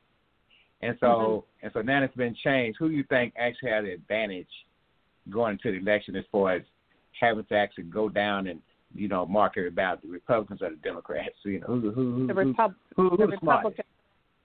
Well, there's smart people in every direction, both sides of that. So I'm not even going to say that, but I think it was a calculated decision to stop the straight Democratic ticket, straight Republican ticket, because it was much easier for Democrats to just make that just pop. Let me just say this before I say that. I always went up and down that ballot because I wanted to make sure that I knew every name that was on there. I studied, because I study my ballots even before I get there. I study my candidates before I get there. And so whereas I know that I could have punched that straight Democratic ticket or that straight Republican ticket, I'm a Democrat, so I'm just going to stick with I could have punched the straight Democratic ticket. But because I wanted to make sure that every person that I was looking out there to vote for, their name was actually there. The way I knew that is I went up and down that ticket, and I wanted to see Shirley McKellar's name for United States Congress District 1 there as well. Yes. So with that being said, I think it was a calculated issue that was designed by the Republican Party to get rid of straight tickets because they knew that people, the likelihood, if it was a straight ticket, the likelihood of Democrats having the edge was greater than the Republican having the edge.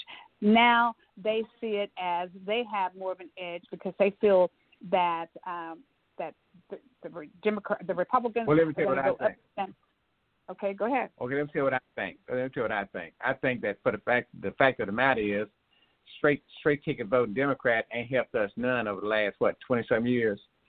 So that being the case, I think it actually gives us an advantage because you got the demographic shift, and then if you're gonna actually start having people go and vote person by person, I think that basically I think Democrats. This is my belief. I might be prejudiced, but I think that they'll probably do it. Probably more than probably the Republicans. I think they're gonna lose interest about halfway down there. They're gonna leave. So. And I'm not sure of that, but let me just address the one thing, and that is the reason why it's not so much as the straight ticket punching in that helped one over the other. I think that the Democrats have not had the edge is because we vote sporadically. We don't vote consistently in every election cycle like Republicans normally do. And that's why it has not been an advantage to us, not so much as a straight ticket. That's in my opinion. Because Democratic problem is like they roll up here during the presidential primaries, hype everybody up, and then when it comes to the midterms, we abandon. We don't see them. Right. That's what I just said. That is exactly what I just said. That's right, that they don't vote consistently during every election cycle, which is this. But there has been no cultivation. But there's been no cultivation of our vote.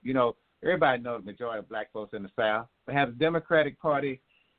Again, I'm pushing them to do it, but they need to do more recruitment in the South. They just do us in the primary, and then undo us in the general. And then we ask for something, they say, well, y'all didn't really vote. We didn't win under y'all district. So I'm just saying that Obama ran a 50-state strategy, got away from that Clinton strangulation thing, and so and it worked. And I'm just saying, and it empowers more areas when you do it like that. So I'm hoping Biden's running a 50-state strategy. It sounds like to me they're kind of doing a triangulation thing again. That's what it kind of sounds like. Well, see, here's how I see that. What it takes, and Ms. Audrey can say this because she is a candidate. I've been a candidate. It takes everybody out there running and taking care of every 50 state, because there's no way that, especially a person, let's just use the person that's running for president of the United States, there's no way that person can be every single place. That's why they have to depend upon their strong advocates that are out there, activists rather, that are out there pushing and campaigning and working every area, touch every place. Because we have 50 states in the union, and we have some territories as well. the one person, the president, the person that's running for president, the person that's running vice president on those two tickets, they have to divide and conquer and send everywhere as much as they possibly can. But we need everybody working together to make sure that 50 states is all covered. President Obama did not go to all 50 states in the union. Go ahead, Ms. Audrey. You can address that because you're a candidate. Yeah, you just have very few. 100% agree. Yes, and I think that a big piece of that, and we will continue to do this in the future in other races, is to look for other people to run. An investment in Joe Biden, giving him $20 is good. Give Joe Biden $20, but $20 to my campaign actually means we're going to reach 5 more voters. It's a true investment that will help up and down the ballot, because we are a little more local.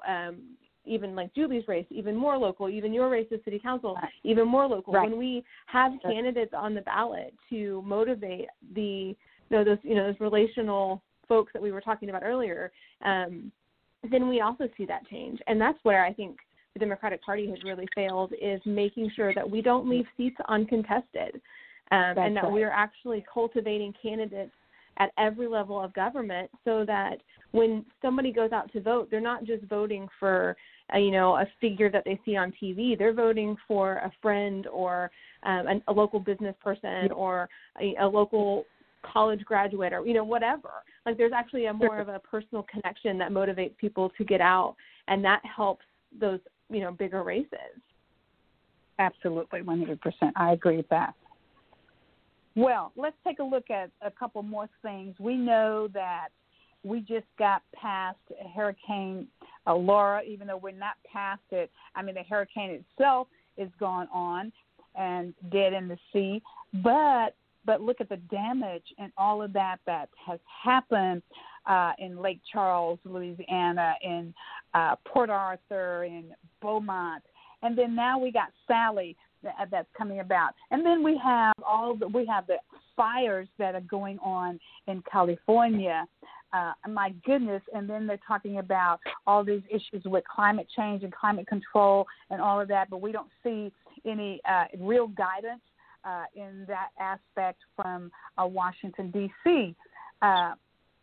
This climate change is real. Can you dialogue a little bit with us on climate change, climate control, and how we should be able to do something? We've not been able to really let the public know how serious COVID-19 is, because they've been told that it's a hoax, it's a plague, it's made up. I mean, people have said to us, and we had someone that was arrested here in Tyler, Texas, because he refused to wear a mask, and he came to city council and spoke with us about it and said we're infringing on his rights. I mean, there's just so many issues and so many things going on in every single direction. So, talk a little bit about climate change. Yeah, I mean, it's hard to focus on one or the other, right? And unfortunately, we're seeing it all around us. Like you said, the wildfires in California and in Oregon, and then this will be the 3rd or 4th hurricane we've already had this season. So, and I think it's really interesting as you compared kind of the narrative of COVID. That's exactly right. We've, most of our elected officials have been talking about climate change as if it is a hoax and there's no science behind it, and it's nothing to be afraid of and to be fearful of. And that might be the case for generations that are here now, but we need to start having this conversation and actually putting energy and focus into addressing the issues of climate change and the impact that we have on our planet, because we are seeing the effects of that, and we're seeing it more rapidly now than ever. And if we want to make sure that our children and the next generations to follow us have a safe space, we need to take care of it. And so I think in Texas, one of the big things that not just will help our environment, but will help our budget and will help our day-to-day is we should be focusing on green energy and green resources. Texas is one of the leading producers of green energy, but we could be doing so much more, except for we continue to focus on fossil fuels and oil and gas, which are not nearly as good for our environment. So there's a lot that we could be doing at the state to make this change happen as well.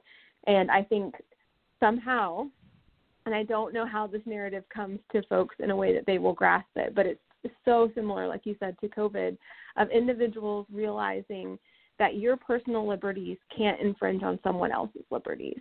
And your refusal to wear a mask infringes on my liberty to be safe and to be COVID-free. And the same happens with the environment. You believing that it's my property or it's my whatever and I'm going to live the way I want to live infringes on the liberties of others that will come behind us. And so we really need to make sure that I don't know how to do it yet, but we need to somehow change this narrative that our own personal liberties somehow are more beneficial than someone else's, and we need to be taking care of one another. And it's in so many different ways in the conversation around environmental justice as well, and making sure that, when we look at projects and buildings and infrastructure in the state, that we aren't continuing to disenfranchise the same populations of individuals by creating all of this mess of, climate change that impacts poor communities further than anyone else. And so there's so many pieces of this conversation that need to be had at the state level that we could shift if we put the focus, again, back on people and making sure that we're doing what will be best for this generation and the next. Very good. That's outstanding. I don't know if Mr. Arthur has anything else. We're almost to come to an end. We have probably about 8 minutes left. But I wanted you to focus a little bit on the importance of people filling out those census reports. We talk about our areas and how important it is for us resources to come. We talked about Medicaid expansion, and that's a resource as well that we could have had. But we all ride on our roads and our streets, and it's so important for us to fill out those census reports because a lot of people don't understand, well, why am I having to do this? Why do you need to know how many people are in my household?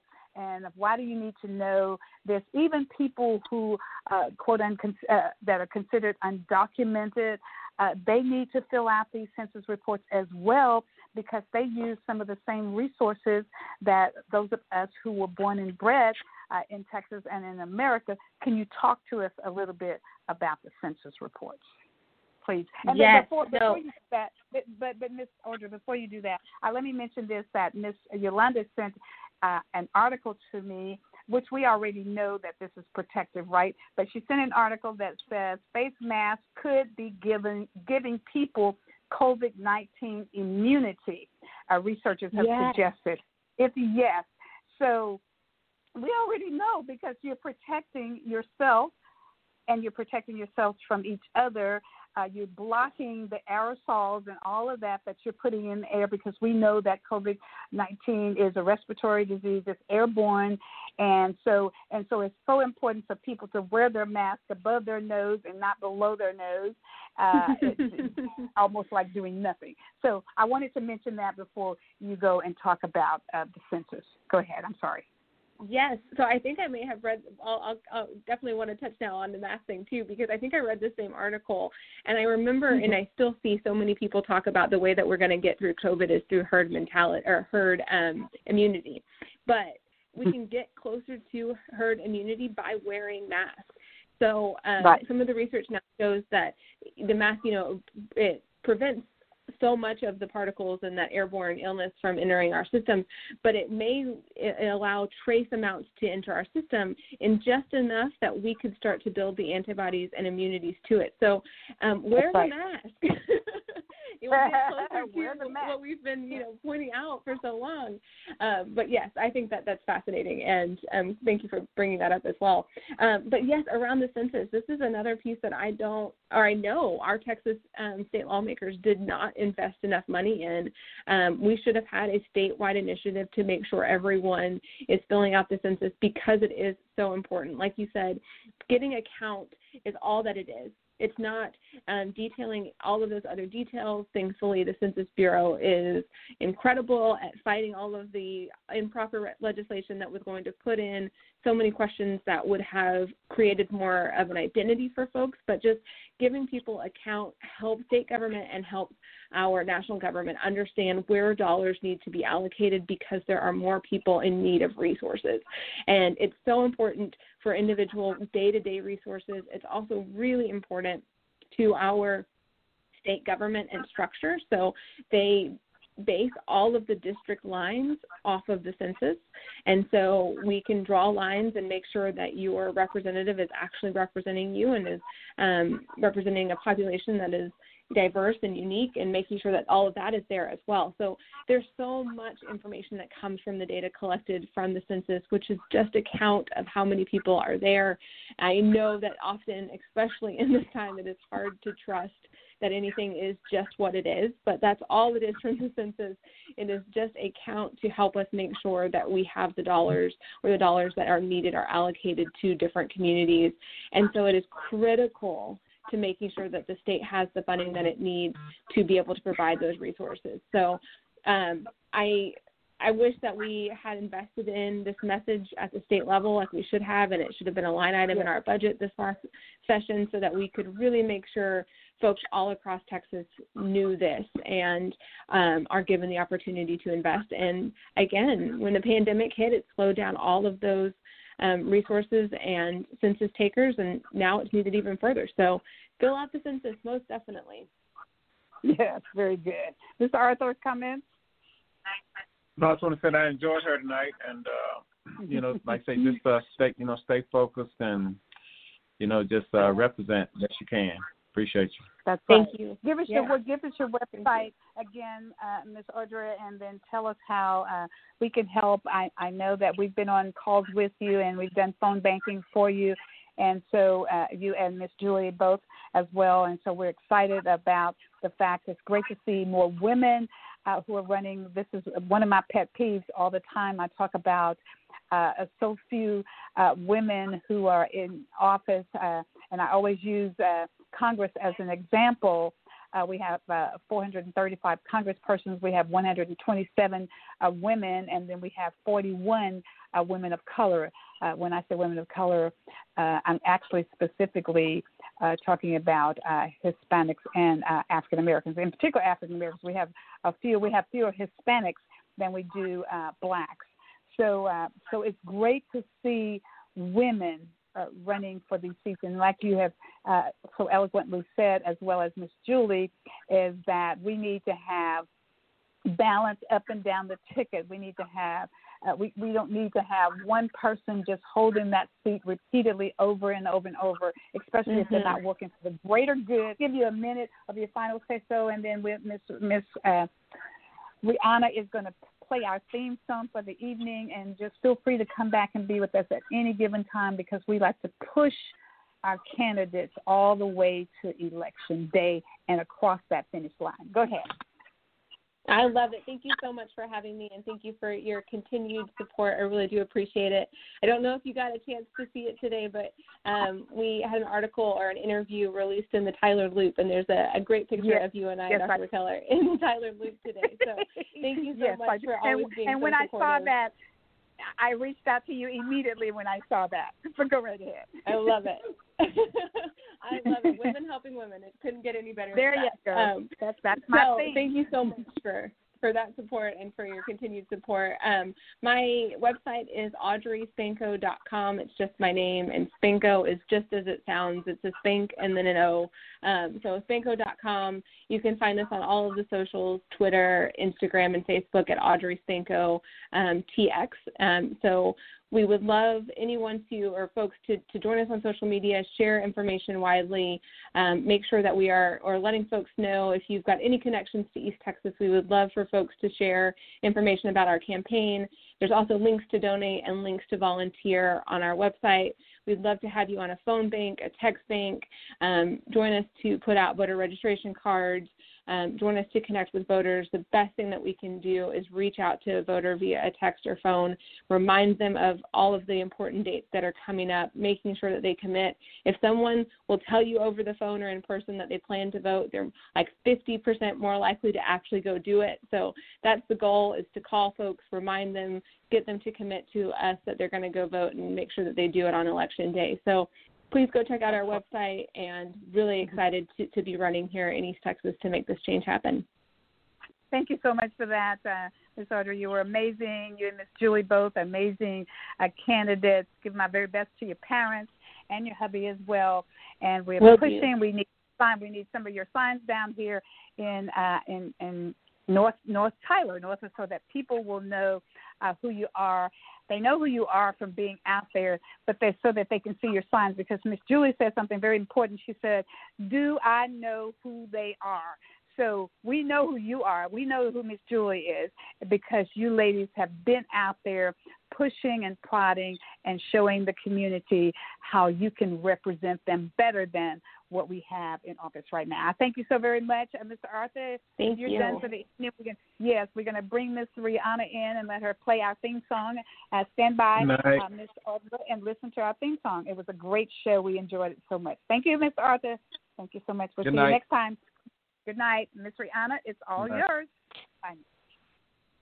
Bye, Rihanna. One day, when the glory comes, it will be ours. It will be ours. Oh, one day, when the war is won, we will be sure. We will be sure. Oh,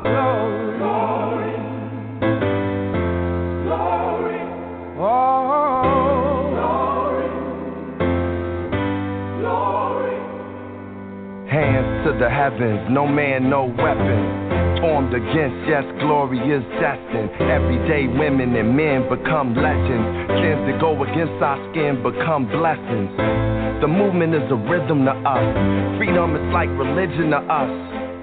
Justice is juxtapositioning us. Justice for all just ain't specific enough. One son died, his spirit is revisiting us.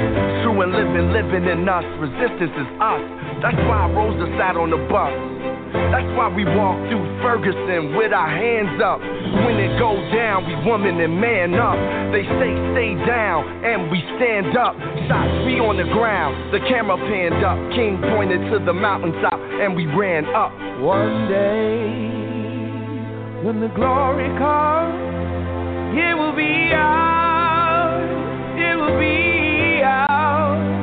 Oh, one day, when the war is won, we will be sure. We will be sure. Oh, glory. Glory.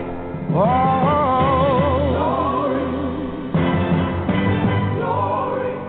Now the war is not over, victory isn't won, but we'll fight on to the finish, and then when it's all done, we'll cry glory, oh glory,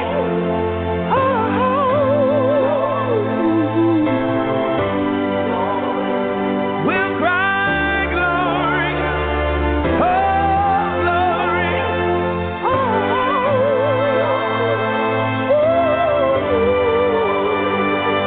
Selma is now for every man, woman, and child. Even Jesus got his crown in front of a crowd. They march with the torch, we gon' run with it now. Never look back, we done gone hundreds of miles. From dark roads, heroes, to become a hero. Facing the League of Justice, his power was the people. Enemy is lethal, a king became regal.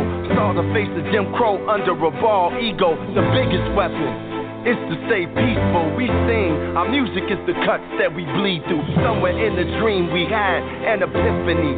Now we right the wrongs in history. No one can win a war individually. It takes the wisdom of the elders and young people's energy. Welcome to the story we call victory. The coming of the Lord, my eyes have seen the glory. One day, when the glory comes, it will be ours. It will be ours. Oh, one day, when the war is won, we will be sure. We will be sure. Oh, glory.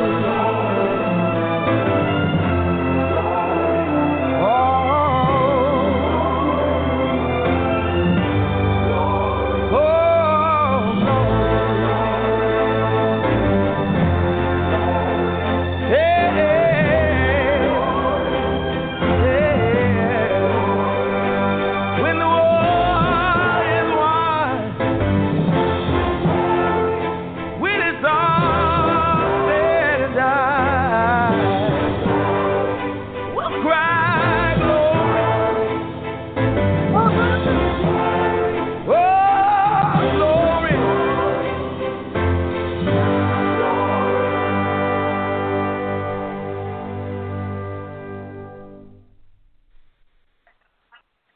Good night. Good night.